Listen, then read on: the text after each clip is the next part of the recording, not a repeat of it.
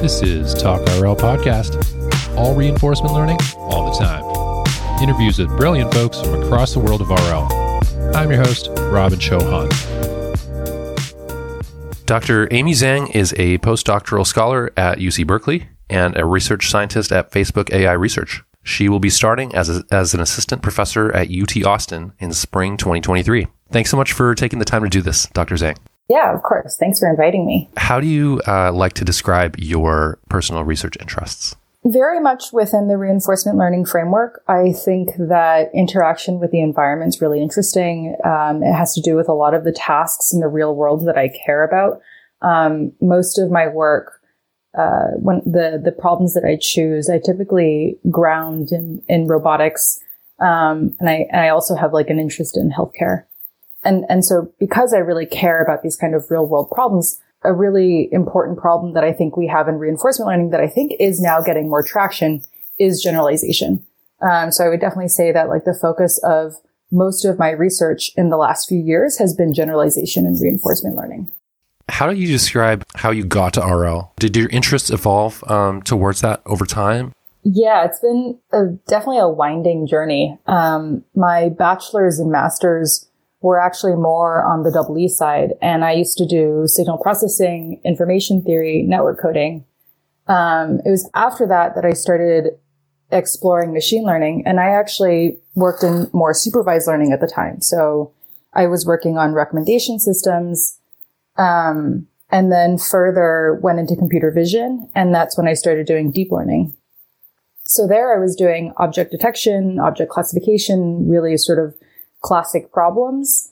And I didn't like that for a lot of real problems. So we were working on doing building detection from satellite images in order to estimate population density to provide internet all over the world. What I didn't like was that most of the progress that you made, like the thing that really moved the needle, was more about the data, making sure the data was clean, that you had enough of it. And I really missed having like a mathematical framework that you could work in and really like develop grounded algorithms. And so it seemed like reinforcement learning was like a setting where you could actually do that. Although, of course, reinforcement learning is also very sample and efficient. And so you do have to do a lot of like, just software engineering and it requires a lot of compute. But I like that on the other side of it, you do have this really nice framework to describe the world. Cool. Okay. So I remember seeing your Plan to Vec poster. That was back at NeurIPS 2019 in the Deep RL workshop in Vancouver. At that workshop, I talked to a lot of the poster presenters in that room for that episode back in episode 8. But your poster was pretty busy, so I didn't get to talk to you then.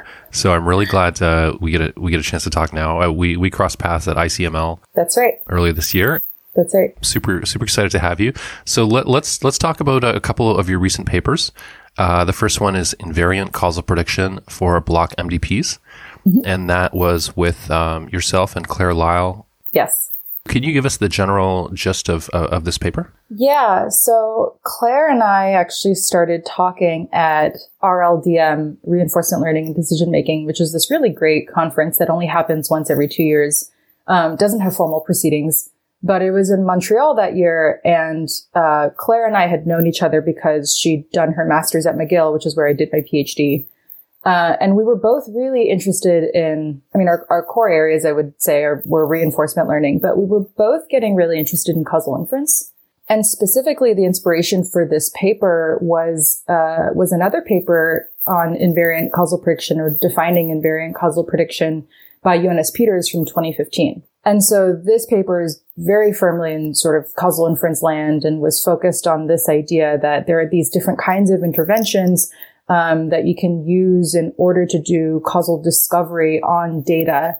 And there are requirements on what kind of interventions you need and how much data you need in order to get statistically sound hypothesis testing in order to, find like the true causal structure underlying the data that you've collected.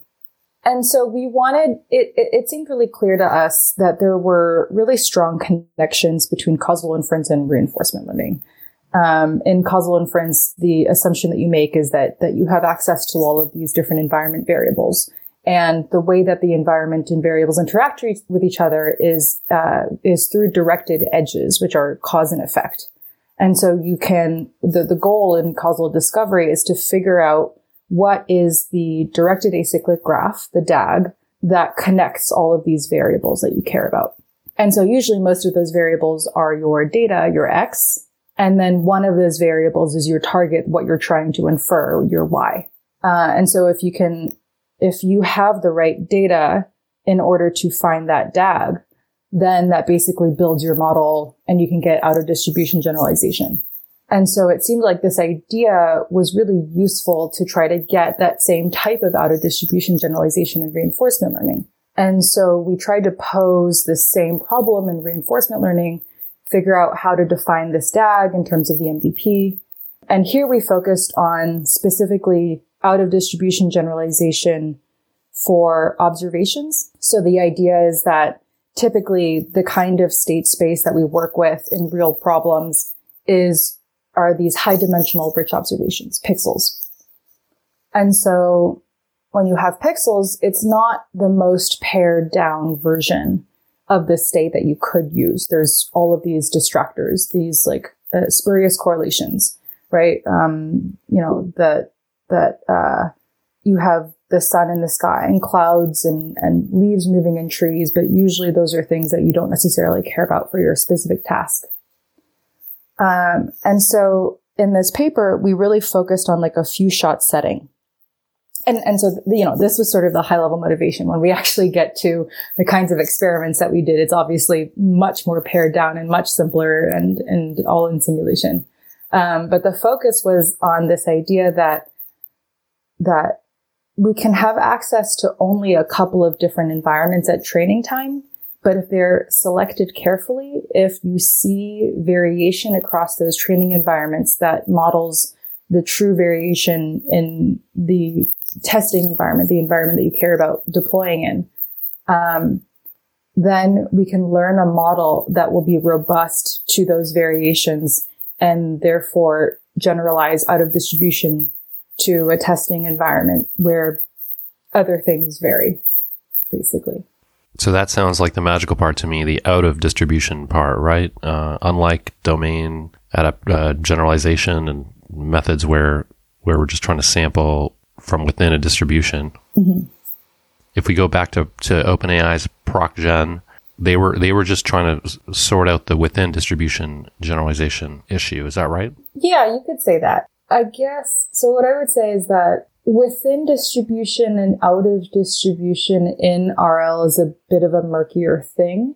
So even just in the scope of ProcGen, right? There are all these different levels. Let's just pick one of the simpler environments, like the maze environment. You have all of these different levels that just correspond to different maze layouts. You can define a distribution that just consists of the training set of levels from ProcGen. That's your within distribution, right? And you can train on all of those. And then you could say, okay, well, maybe my test levels are a different distribution.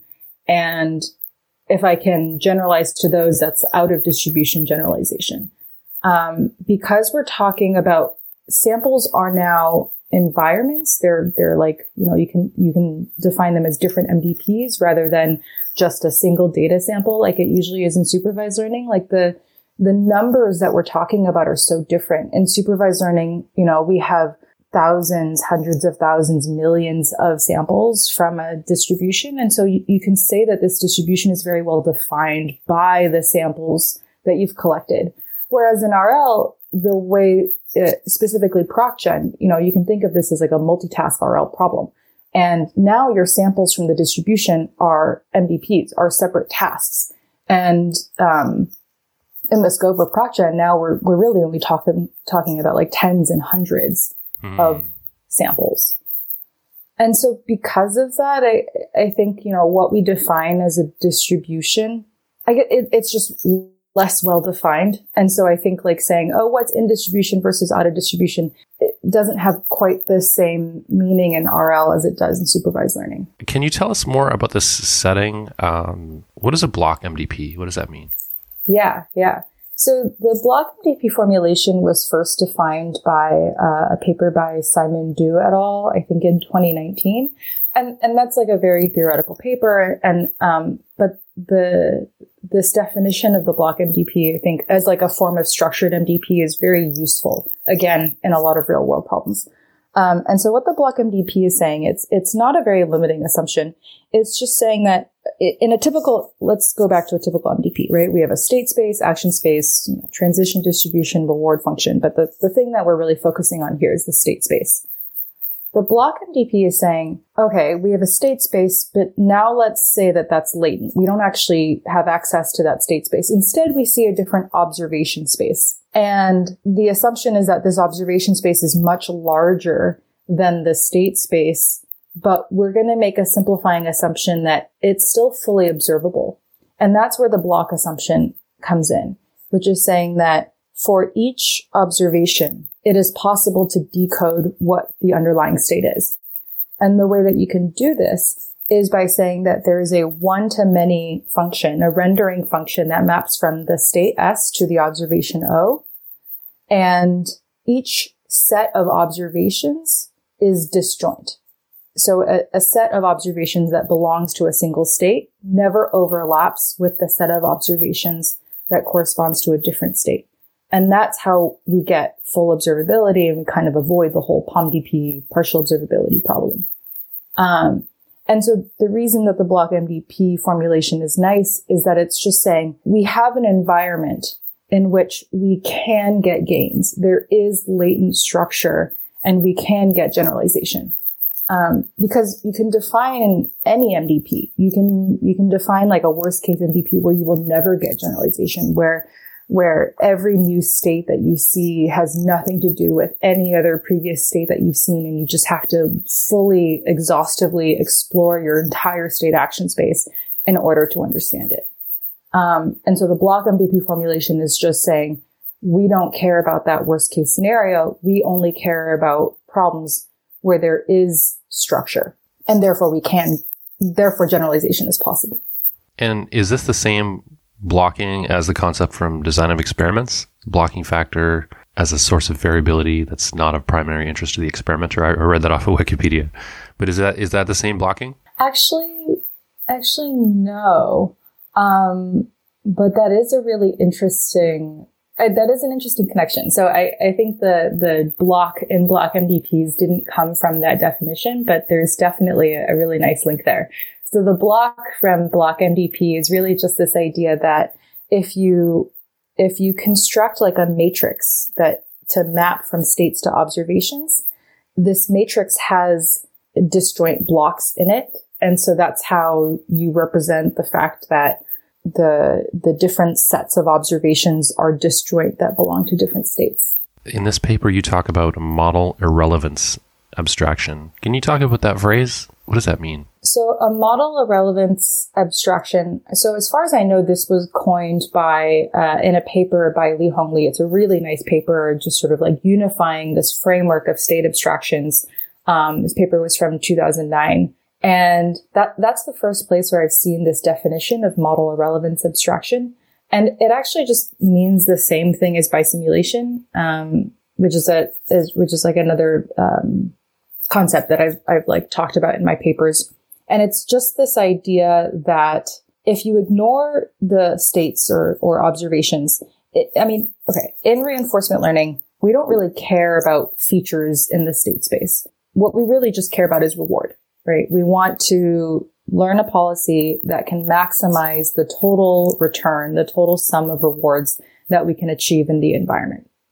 So instead of looking at states, if we just discard that and only pay attention to the reward and future reward that we get for some sequence of actions, then bisimulation and model irrelevance abstractions just say, I don't care if these states look different. If I do a test, and a test consists of like a sequence of actions, no matter what test I perform, if the sequence of rewards that these two states give me are exactly the same, like also the distribution over rewards are the same, then these two states are the same to me. And so the model irrelevance abstraction is just saying, is just constructing a state abstraction, like a coarser version of your state space that only pays attention to those differences. Cool. Okay. And we featured Dr. Pablo Samuel Castro on episode 5, and he did his dissertation involving bisimulation. So that concept's come up here. So just so I understand, if we look at, let's say, a MAJOCO environment, and we look at the pixel version versus the proprioceptive version, would that be a case of bisimulation or model irrelevance? Would that be related to that, to this concept? Yeah. Okay. So I think like the proprioceptive state versus the pixel, right? So if you just look at these two different state spaces, you can define them as two different MDPs, right? But if you ignore that state and instead just look at the reward, we know that matches up. And so we can say that this MDP, the MDP consisting of the proprioceptive state, is bisimilar to the one consisting of pixels. And the model irrelevance abstraction, I guess like in the example that you gave, I think you said Atari, there's a one-to-one mapping, right? There's only one pixel observation that corresponds to one proprioceptive state, unless you start adding in distractors or changing backgrounds and stuff. And so because this is one-to-one, you could say it in either direction, that one is an abstraction of the other. But typically when we talk about model irrelevance abstraction, we are talking about something coarser, something smaller, of lesser cardinality. And so, in the setting where we're talking about like a pixel version where irrelevant features are changing, then we can say that the proprioceptive state version of this game is the abstraction of the pixel one. Another way of saying this is that what we want to find, like what we care about, is the coarsest bisimulation. And that means it's just the version, it's the MDP that has the fewest number of states that captures the exact same reward behavior as the original game. Cool. Okay. And we will have the link to the ICML poster session in the episode notes. And for the audience, I recommend giving that a listen. And also your first author here, Claire Lyle, gave a great overview in that session, including some diagrams. And I saw she gave a more in-depth talk from the Simons Institute that's also on YouTube. And so we'll link to that as well. Yeah. Awesome. That was part of the reinforcement learning program there. And she definitely does like a really good job of dissecting that paper. Totally. Okay. So can you say a little bit more about invariant causal predictions? That's the concept. I gather that's the concept that this paper is built on from the causal world, and you brought it over to RL. But how does that really work? And are these linear models? Yeah. So in the original paper, the original ICP, which in our paper we called linear ICP, it relies on statistical tests. And so, or you get stronger guarantees if we can, only focus on linear models. So as an example, and with invariant causal prediction, the goal is to basically find the causal feature set. So this, the assumption is that you've got this, this supervised learning problem where you have your data set X and your labels Y, and you're trying to infer Y from X. And the causal inference perspective on this is not just like the typical one in machine learning that just says, okay, like there exists some model, and if I do optimization, then I, with high likelihood, will find this model that can give the right prediction. In causal inference, there's like a more structured assumption, right? Which is that your X and Y fit together as this directed acyclic graph. And you really want to find like the correct graph.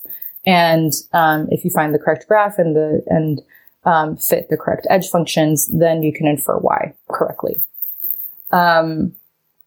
And so invariant causal prediction, the original paper by Jonas Peters says that you need to have an intervention on every variable, or you need to see a change in every variable in X and how it propagates to the other variables X and Y, in order to identify what the correct DAG is, to be able to eliminate all possible graphs except for one. And that one would be the correct one. That sounds like a lot of data and a lot of tests, potentially, right? Yeah. So in the original paper, this paper I would say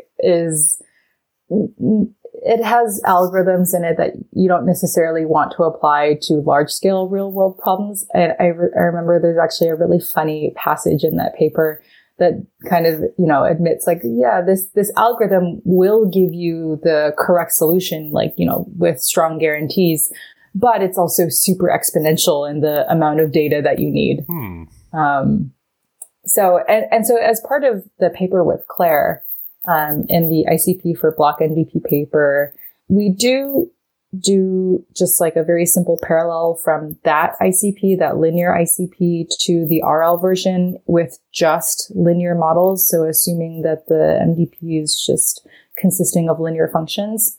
But we do also adapt another version, assuming any type of function, right? Using neural networks so that you can have like universal function approximation. But then it also means that you have this trade-off, which is that you get these really strong theoretical guarantees with the linear version, and we lose them with the deep learning version. But at least it does scale up to larger scale problems. It sounds pretty magical, keeping agents from being distracted by the confusing things that would be obvious to us, but maybe Yuta Pearl would say curve fitting, style learning could easily be distracted by all these things. So you talked about some of the assumptions, but is there more in terms of like the time delay and the rewards, and like how it just seems like it's a really hard problem. And I guess I don't know if you ever step back and think about how we do it in our brain, like how humans do it. Because like when we're playing soccer in the rain, it's no harder than playing soccer in the sun.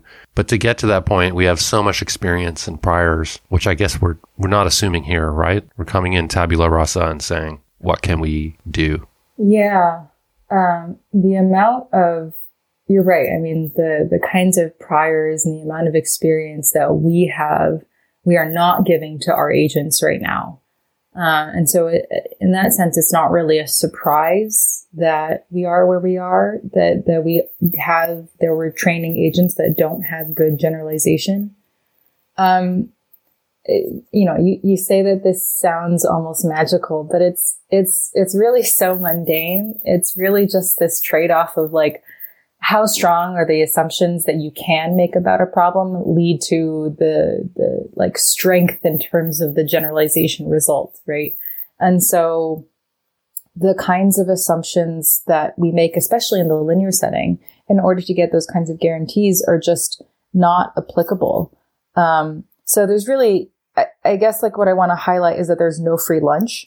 And I think what I'm really interested in, or like one path that I think is useful, is to think about different kinds of structure that do exist in the real world, and make those assumptions explicit and figure out how that leads to gains in terms of sample complexity, in terms of generalization performance of algorithms. Because if you think about the typical definition of an MDP, of a Markov decision process, like it's so general, where the definition makes no assumptions of underlying structure, like going back to the previous example that I gave of like this adversarially difficult MDP that you can construct, right? There's no hope of generalization to new unseen states. And it doesn't make sense to design algorithms for that setting. And so I'm a big proponent of defining new types of MDPs, new types of structured MDPs, like contextual MDPs, hidden parameter MDPs, block MDPs, because I think we need those in order to get better algorithms and better guarantees. Awesome. Yeah. In episode 2, I got to ask Michael Littman, why is there so many RL algorithms? And his answer had to do with the fact that there's so many types of MDPs. Yeah. And we need different approaches to them. Yeah. Cool. Okay. So do you have follow-up work planned along these lines? Yeah, there's been And a couple of other things. Claire and I actually have another paper that we're working on right now, again, using this kind of causal inference perspective, but now for exploration, trying to develop new exploration algorithms for MDPs from this causal perspective. So that's one. Another one is on intervention design, and this was led by a PhD student at McGill, Melissa Mazifian. And so this was looking at sim-to-real transfer. So again, a type of generalization, also using a similar type of causal inference perspective to say, one, to explain why data augmentation and domain randomization work so well for generalization. And two, to basically inform the type of data augmentation and type of domain randomization that are needed and how many are needed in order to get generalization or the type of generalization that we want. So those are a couple of other works that I think are like along this line of causal inference and RL.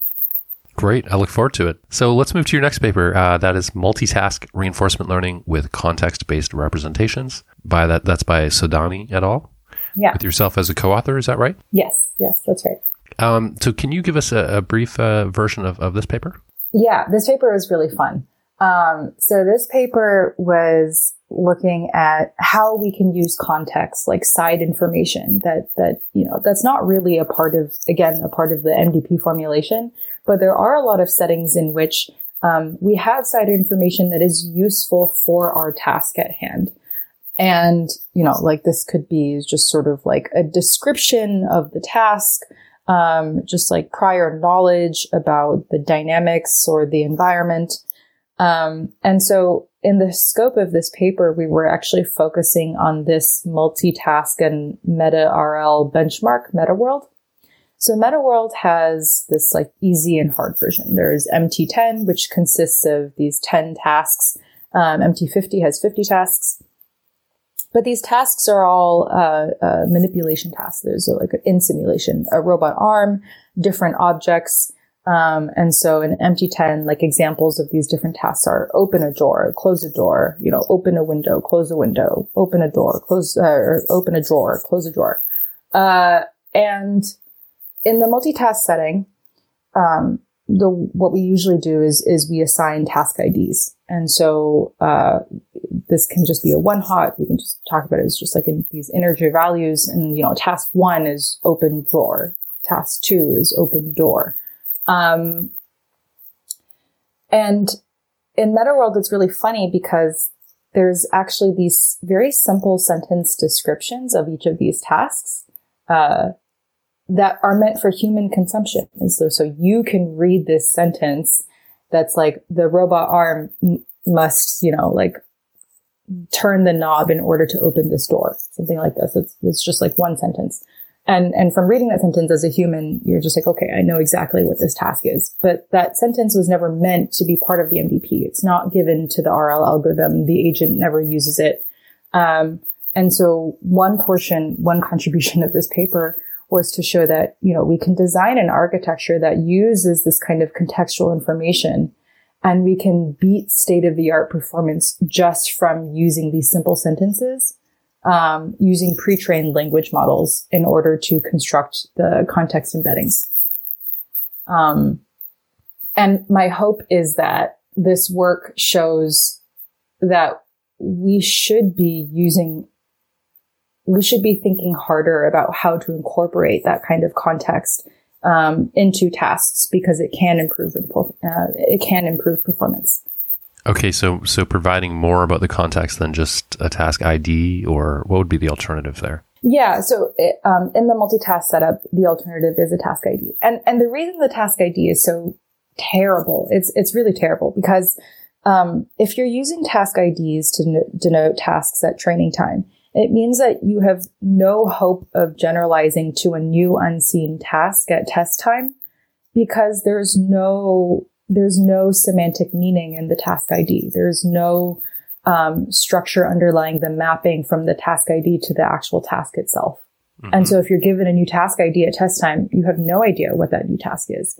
Whereas if you use something more descriptive, like these sentences, we show that you can actually get zero-shot generalization to new unseen tasks. I mean, the performance was quite bad. This was just like a one-off experiment that we ran. That was kind of like a side note. But I think the idea is that like if you can scale this up, like if we had done this with like a much larger family of tasks, we can definitely get better zero-shot generalization, because the agent would be able to learn a mapping between different words and rewards and actions. Cool. And then again, this phrase block comes up again. I think you call this a block contextual MDP. What does block mean here again? Yeah. So the contextual MDP setting was something that was previously defined. And it just means that, you have this context which informs the transition function and reward function. And so it just creates all of these different tasks with this underlying structure.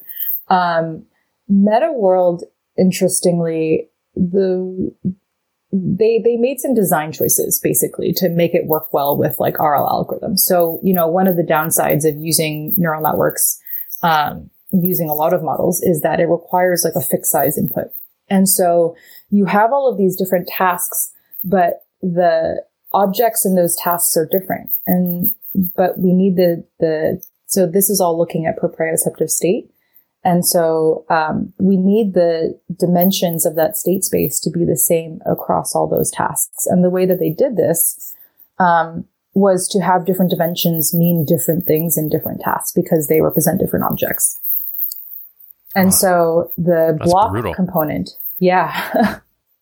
And so the block component here is just to sort of reinforce that. And so the block component is saying, not only do your reward and transition functions depend on this context, but your state space does too.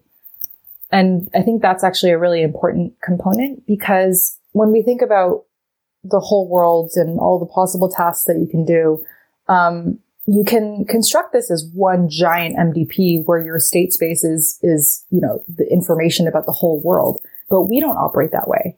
Like, we operate by just, having a focus on the objects at hand for a specific task. Like if you're, trying to hammer nails, then your focus on is like the nails and the hammer. It's not some like stapler off in the corner. And so just because your state space can change doesn't mean that we're incapable of generalization. And so the block contextual MDP setting just is reinforcing that idea. Okay, then, and I gather that in the algorithm here, which I think you call CARE, the state gets encoded by a set of encoders, and then you have attention over them. Could you talk to us about the intent with that, with the encoders and the attention? What is that doing, and why does that help? Yeah, so this was like another major contribution of this paper. So the idea here is that by having these separate encoders, the goal is that we're basically trying to get some sort of compositional generalization. By compositional generalization, I just mean that same idea, right? Where if we train an agent to close a drawer and open a window, then if we tell it to close a window, then it may understand what that concept is. And so we have these different encoders with the hope of each encoder mapping to some concept or object that appears in multiple tasks. So in Meta World, all those examples that I've been giving, I think it should be pretty clear that there are concepts like open and close and drawers and doors that appear multiple times in different tasks, but just different combinations of them. And so the goal of using this mixture of encoders is that each encoder will hopefully map to implicitly each one of these concepts. And so then the context can be used to train and just basically attention weights over these encoders. And so certain encoders will only activate if that concept is necessary to solve that task. And so what we found, and this is kind of hard this is all done like implicitly, right? Like there's no supervised mapping from encoder to word that we're actually using here. And so the way that we test, like if that's what it's actually doing, is by just varying the number of encoders K. And so in the experiments, we found that if K equals 1 or 2, we get poorer performance. And this actually looks a lot more like, like the multitask baseline for MetaWorld.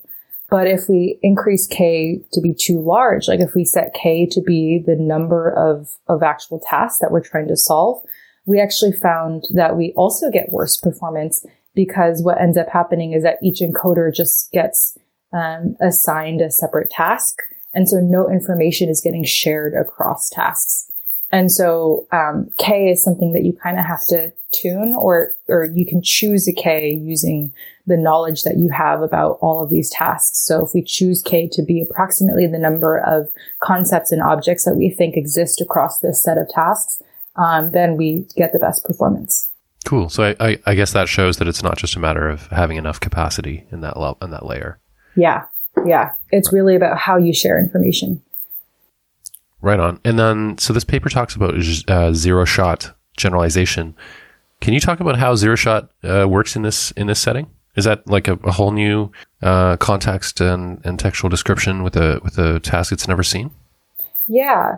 And so this is, again, why this kind of more descriptive task ID or context is more useful than using just a number or a one-hot vector.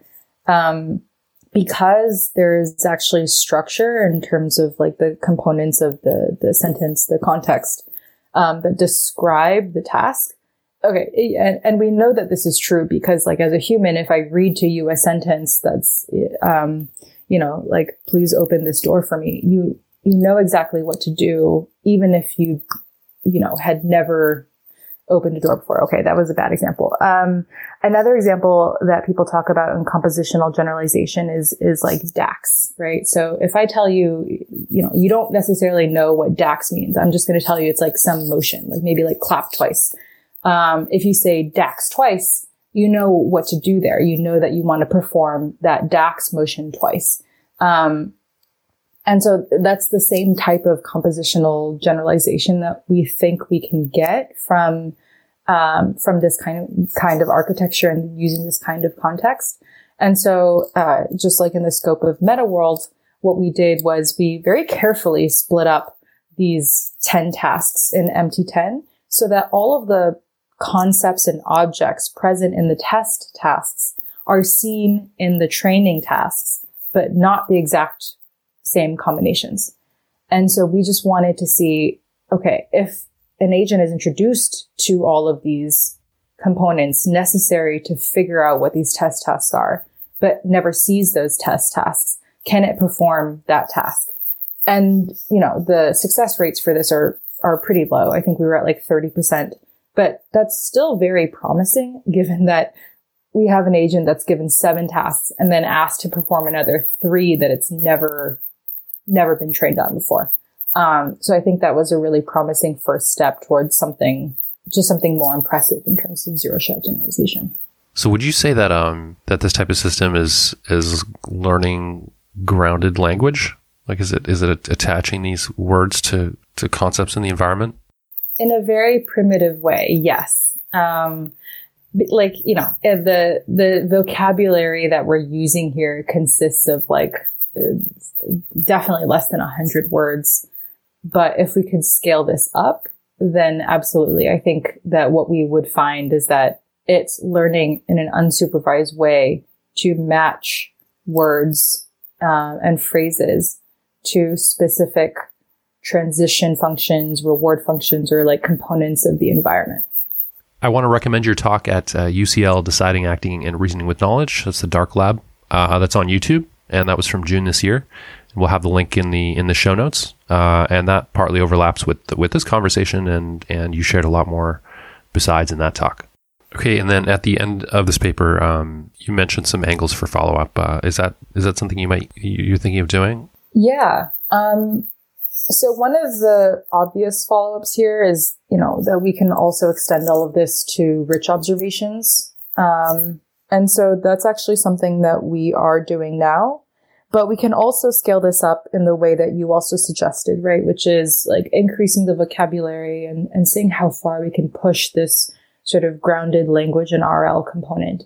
And so there's actually a really nice environment for this out of Fair London, led by Tim Ruckteschell and Ed Greffenstedt, I believe.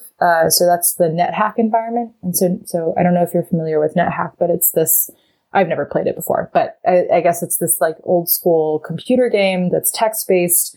But the interesting thing about it is that there are a ton of different objects and agents and components of this game. And there is an extensive wiki. And I believe no human has ever beat the game without reading this wiki. Right. Yeah. So your agent would read the wiki? Is that what you're thinking? Yeah. So that's what their hope is. That's what their goal is to have an agent that can read this wiki and learn to play the game, or like through interacting with the game while reading this text, sort of ground the text to the game and learn to solve it. It's very hard. I think it's going to take a really long time before we can get there. But they have also created a mini version of this. I think the paper is now on archive, and I believe the code is now publicly available. It's called MiniHack. And so it's just many simpler versions of this game with smaller, or I'm actually not sure if there is text attached to it, but I think it'd still be pretty easy to create like paragraphs, like explaining what's going on. And so these smaller versions are much more doable with today's RL algorithms. And so the goal is to just sort of like push that envelope further and see what we can do. And so this is an environment that I'm working on with a collaborator and seeing how far we can get. That sounds really exciting. And personally, I've seen NetHack for years, but I'm terrified to even try it because it looks so addictive. Cool. I look forward to that. That sounds really powerful. So, in these two papers that we just talked about, were you surprised by any of the results that you got, or do you feel more like things turned out just as you expected and planned? In the first paper with Claire, it definitely took a while for us. Like, I think these concepts of like spurious correlations, distractor variables, or irrelevant features, I think they're very intuitive for us, or at least, we understand what they mean in supervised learning better. But it was actually kind of hard at first to design environments correctly. You can, as an example from supervised learning, that's maybe a little bit easier to think about. Understanding what's spurious or not, it has to be carefully tuned. So, as an example, if you combine like CIFAR-10 and MNIST data sets, right? And so let's say that we construct a mapping from the digits 0 through 9 to the 10 classification labels from CIFAR, and we append those corresponding images together to create this joint MNIST CIFAR dataset. And now we're going to declare that one of those things is a distractor and the other thing is the real thing that we care about. Let's say it's like the CIFAR label is the thing that we care about and the MNIST digit is just a distractor. But because we've created this incredibly strong correlation between a specific digit and a specific object from CIFAR, there's no way for you to be able to tell which is the spurious correlation and which is like the true thing that we care about. The way to... because they're always together? Because they're always together, yeah. And so we know that the way that we tell which one is actually the thing that we care about is if we add in some noise. So maybe there are some examples where you have a different digit that's been attached, like, typically it's mostly, 1 and cat that are attached together. And so maybe you have a couple examples that are 3 and cat that are attached together, but the label is still the same. Then we'll know, okay, cat is the thing that we care about and not the digit. But if you don't have that noise, then there's no way to tell. Mm-hmm. And so we had similar issues with like designing RL environments in which like we had the right type of variation, in order to like get the failure mode that we wanted to exhibit, that we wanted to show that current RL algorithms have, in order to fix it. But that's also just because we're dealing with toy environments and don't have real world problems. And, it's like very clear these kinds of examples in the real world that do exist. So there's a really nice paper, I think NeurIPS 2019 on causal confusion. They have a really nice example with autonomous driving where there's like a light on your dashboard that denotes like whenever you brake. And so if you see demonstration data of someone driving this car and the person brakes whenever a car in front of it brakes. So we know that the thing that we should be learning is that if you see brake lights on the car in front of you, then you should be braking. But what the agent learns instead is to pay attention to the brake light on the dashboard and only brakes when the brake light is on, which means it'll never brake at test time. And so that's the kind of spurious correlation that you have to beware of. So that was for the first paper. The second paper, CARE, the only surprise was how well it worked. I didn't expect to see such a huge gain in performance just from incorporating, these very simple sentences, and by giving these sentences to the agent. But it really did move the needle quite a lot and didn't require, any tuning. So I thought that was really exciting and was surprising. Cool. That must have been a nice feeling. Yeah. You don't get those often. Okay. So, I want to ask you more about generalization in general. Can you talk a bit about the difference between generalization in supervised learning versus generalization in reinforcement learning? Yeah. So at a high level, they're very similar. You can we define generalization in supervised learning. In distribution versus out of distribution is just sort of like the difference in performance of your model on training data versus test data. And we can do the same thing for RL. You can say generalization in RL can be measured by the total reward you can achieve with your trained policy on your training MDPs versus your test MDPs. But an MDP has a lot more components than just data distribution that you're sampling from in supervised learning, right? And so you can think about different levels of generalization in reinforcement learning that I think are useful to think about.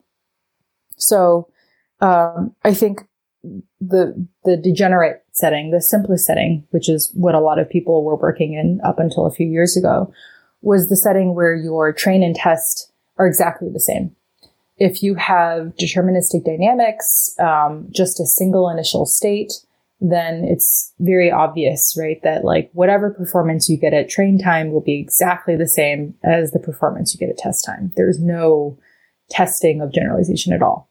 You can start testing generalization if you have an initial state distribution, because now you can control what initial states you see at train time versus test. And so now you can actually start testing your agent on unseen states. And so one way that we did this in an early paper was by controlling the random seed. So if you control the random seed of the environment, then we can limit the number of initial states that you see at train time versus test time. And so we showed that if you limit depending on obviously the complexity of the environment, but even for very simple environments, if you limit your agent to 10 to 100 or hundreds of seeds at training time. So that's the initial states that it sees. And we have a held out set of initial states at test time. You do see generalization gap. You do see a performance difference of the agent on these like different initial states. There's another paper on dissecting overfitting and reinforcement learning by Chia and Zhang. And there they show that again, for these kinds of like maze and tunnel environments, that if you increase the difficulty of the environment, then it can take thousands, hundreds of thousands of different maze layouts before you can generalize to new unseen layouts. And so I think there's been like a slew of papers examining generalization in RL in the last few years that have really highlighted how far behind we are because we have these benchmarks that are deterministic dynamics and, very narrow initial state distribution. And so we just never really were testing generalization. So initial state distribution is sort of like the first rung on this ladder. But there are other things that you can change about your MDP that, ways in which we as humans can generalize that our current agents can't. Right. And so the first paper, ICP for block MDPs, was focusing on observational generalization. Can we generalize to distractors or things changing in the environment that don't affect the dynamics and reward? How do we develop algorithms that can be robust to that kind of change? You can also have a setting where your dynamics and reward can change, but there are underlying rules that stay invariant across all your tasks. As an example, the laws of physics are always the same, but different objects act differently because they have different attributes, like different mass and volume and friction coefficients. And so these are all types of multitask settings where we should be able to get generalization that we currently just can't. And why is that we can't do it right now? And I wonder how much of that we can blame deep learning, in the sense that deep learning doesn't do a great job of extrapolation. It seems to be mostly doing interpolation, if that makes sense. Mm-hmm. Do you see it that way? Is it deep learning's fault that DeepRL is not great at generalizing that way? Or is it really we don't have the right algorithms yet? Or is that just a really hard question that doesn't have an answer yet? There are so many different problems. Like the examples that I gave are a few of ways in which our agents fail. And, we can solve them one by one. Okay. I will say, yes, it's deep learning's fault. But it's a trade-off, right? The fact is that deep learning, deep neural networks they're really nice because they're universal function approximators. They can fit anything. We don't need to hard code the model. We don't need to program the laws of physics directly into an agent in order for it to learn to interact with the world. These are all trade-offs that we've made, and it just means that it's a sample efficiency issue, I think. Going back to the causal inference connections, it just, in order to learn that correct causal model of the world, it's just going to require a lot of interaction. And so a big part of that is just scaling up our algorithms, building larger multitask simulations so that we can develop agents that can use information from other tasks, leverage that information in order to solve a new task. I think everything that we've done so far has just been really toy. And part of the problem is the sample inefficiency. I think, again, it's a trade-off of what inductive biases do we want to put in to improve sample efficiency and which ones we don't. And then we pay the cost of sample efficiency. But we get this promise of better generalization. And I think we don't really know where that line is. And the line is probably different for different classes of problems. So I guess I would say we need better algorithms. We need better sample efficiency so that we can actually do research on these larger scale problems. And we need better benchmarks. We need better simulation environments, real world environments, things that we can actually iterate on quickly. So I think these are all limiting factors. And you mentioned inductive bias. It seems like there's that two sides of the coin in terms of generalization and inductive bias. Yeah. And how does that, I guess when I think of deep learning, I think of the inductive bias is largely about how you frame the deep learning problem and how you structure your network. And is that the same case in RL? Is all the inductive bias coming from the network design? Or how do you see designing the inductive bias in an RL problem? Is the algorithm really changing the inductive bias? It can. So a lot of let's just focus on like different model-free RL algorithms. PPO, TRPO, like DDPG, like all of these different algorithms just have slightly different tricks in terms of the objective, right? Like the main objective is always the same. Like if it's policy gradient, you're just trying to get your policy to choose an action that's going to give higher return. Like that stays the same across all of these different algorithms, but you have different inductive biases as part of the objective. Like, stay close to the previous policy, like, do updates that don't change your policy very much. And so all of these things a lot of these were meant to like stabilize trading, but I think you can also do similar things in order to incorporate like inductive biases about the real world. So yes, there's a lot of architectural things that we can do. We can use like attention masks. We can use residual nets. Like we can do all of these things to try and like incorporate these inductive biases to like improve optimization, improve generalization. But we have another thing in RL that we don't really have in supervised learning as much, which is like this auxiliary objective. And so people use as auxiliary objectives, like learning the dynamics of the environment, learning the dynamics of the reward of the environment, keeping the entropy of the policy low or high. So like there are all of these things that we do that is like based on our intuition of what will work well. Thanks. I'm going to re-listen to that a few times. Okay, so let's move on to MBRL lib. So I see that you're a co-author for this library, MBRL lib, which I gather is model-based RL library from Facebook Research. Can you tell us a bit about MBRL lib? Yeah. So this is a project that was led by Luis Pineda, who's a research engineer in FAIR Montreal. I'm really excited about this project. So one of the difficulties of RL research, as I'm sure you know, is just the reproducibility, the fact that these tiny little hacks, or like design decisions, implementation decisions have a really large impact on performance. And there have been an abundance of really great, really usable modular libraries for model-free RL that have come out. And I think it's led to an explosion of research. Like it means that research is now accessible to a lot more people because they have this platform to build off of.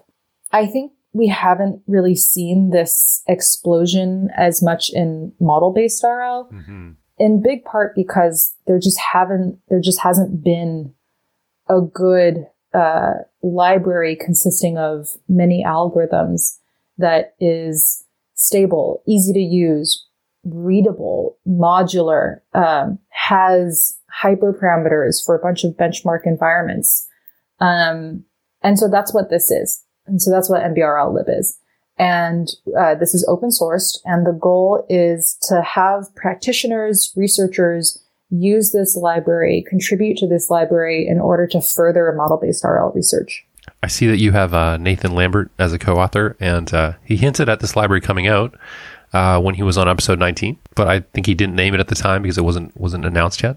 Yeah. And he did that incredible work using the model-based RL to get that tumbling behavior with the half cheetah, which kind of completely destroyed the benchmark, I think, for that environment. It was a very shocking score. Yeah. So it's cool to see this. That's great to see. So I can't wait to check that out. And so right now I think there's 2 algorithms implemented. And so I guess you're saying the plan is to have that as a long-term project to grow that set? Yes. And so the goal is that there have already been sort of users who have been contributing back to it. And so the goal is that like if you use the library to develop a new algorithm and write a paper about your algorithm, that you can submit a PR to add that to the library. So right now the 2 algorithms in the library focus on proprioceptive state, and we're working on adding some algorithms that focus on rich observations as well to it. So it'll be usable for both of those settings. Ooh, rich observation model base. Yeah. Okay, so can you comment on how do you see the balance between like following the literature and other people's work, and then also coming up with your own ideas? Like this, just the flood of papers doesn't seem to be slowing down, and I'm sure all researchers could spend all day, every day, just reading. How do you kind of think about that balance? I guess it is a balance. I mean, I guess my advice would definitely be read a lot. I don't know if, I assume that this experience is shared by a lot of people, but I actually found that I assumed a lot more had been done than actually had been. And reading made me understand where the holes are. And it makes you sort of realize like what is still left to do. When I enter into like a new sub area, I think I typically tend to assume that a lot of major work has already been done and there's no point in doing it and there's like no contributions to be made. And I think when you read the literature, when you follow what's going on, and recent papers are a good way of doing this because, you know, they'll have related work sections where like they explain what's been going on in the field so far and like what is left to do. It helps you see like where the holes are and where you can sort of step in and contribute. In terms of coming up with my own ideas and sort of like that balance, I've actually found that the easiest way to come up with new ideas is just through talking to people. Like, I guess like my advice would be to just like have research conversations with like people in your lab, with people at conferences. You know, this will be a lot easier when we move back to in-person conferences. But a lot of my collaborations have come about just from meeting up with people at conferences and just chatting, and it just makes you realize like a new fun idea that or a new insight that doesn't seem to really have spread in the literature yet. So I think in terms of like a balance makes it sound like it's some like stationary thing. I guess I would say it's usually what it should be is like you're following the literature. When you enter into like a new topic or new area, you should be doing a lot more following the literature. And then as you get more and more aware of like what's established, you know, like what's been done like in the last like 10, 20 years, then talking to other people and that kind of helps you figure out like where you can contribute. Great. And then do you spend much time focused on things well outside of RL or deep learning in terms of reading or concepts to find raw material for your work? I guess actually like a lot of inspiration comes from like the older RL literature, like the pre-deep learning stuff. I think there's a lot of really nice ideas. Like people have thought very carefully about different assumptions to make about different environments, like how to utilize those assumptions.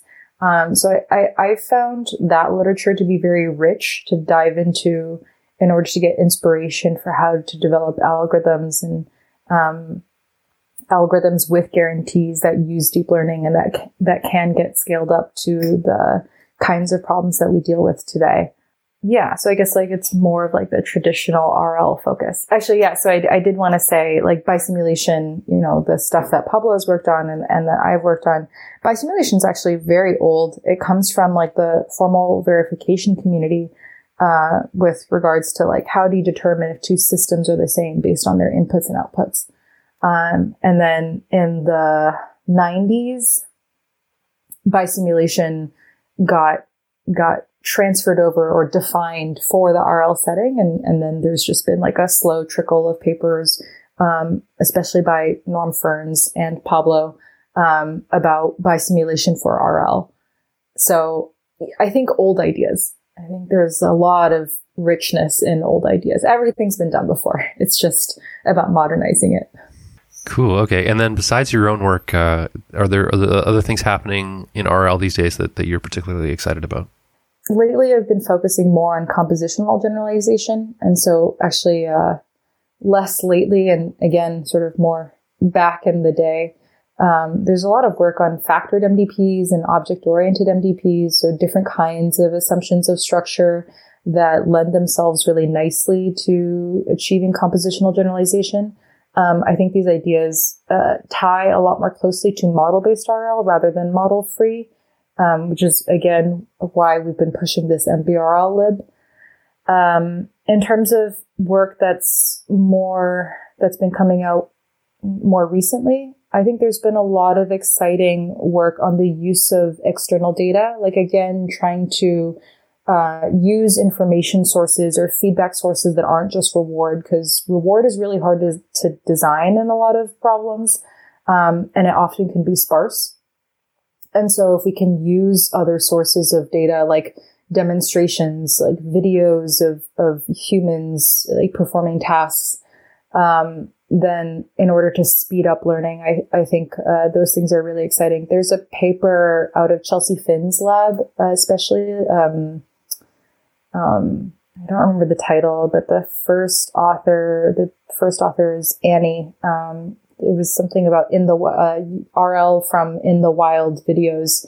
And so I think they used YouTube videos in order to improve sample efficiency of RL across multiple tasks. That was really exciting. Is there anything else that I should have asked you about today, or that you think the audience might want to hear about? I guess that, I'm pretty biased, but I think you did a really great job of asking a lot of questions that at least I think are important about generalization and reinforcement learning. So, this has been really fun. Awesome.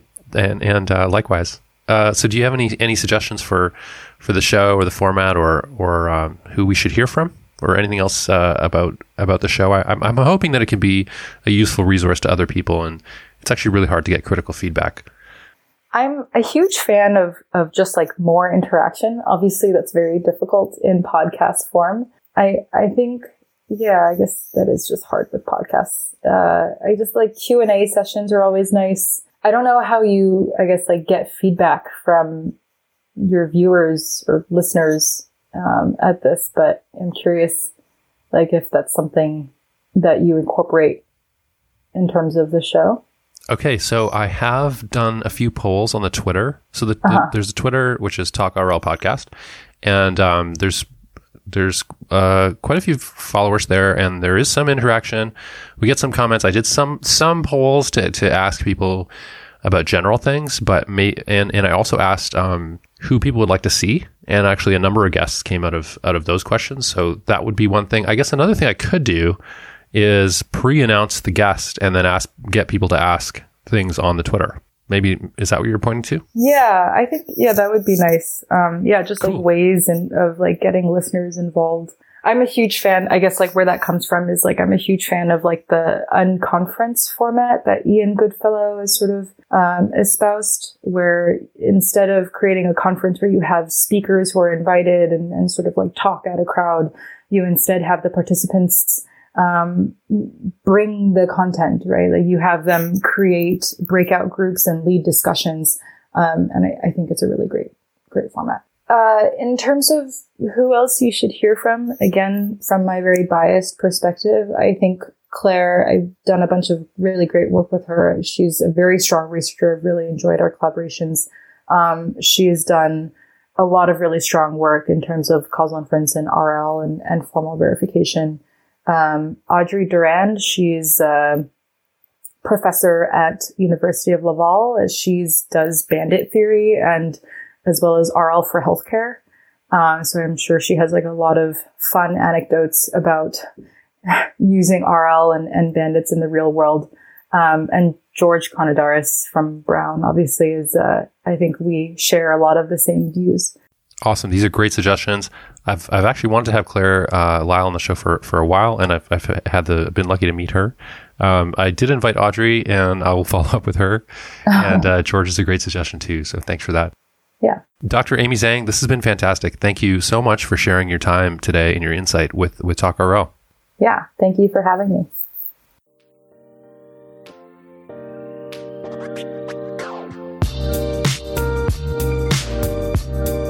Notes and links for this episode are at talkrl.com. If you like this show, I need your support. You can help in a few ways. 1, subscribe on your favorite podcast platform. Subscriptions make a big difference. 2, follow us on Twitter at TalkRL Podcast. We love retweets. 3, give us a 5-star rating on Apple Podcasts. If you don't think we deserve 5 stars, let us know on Twitter what we could do better.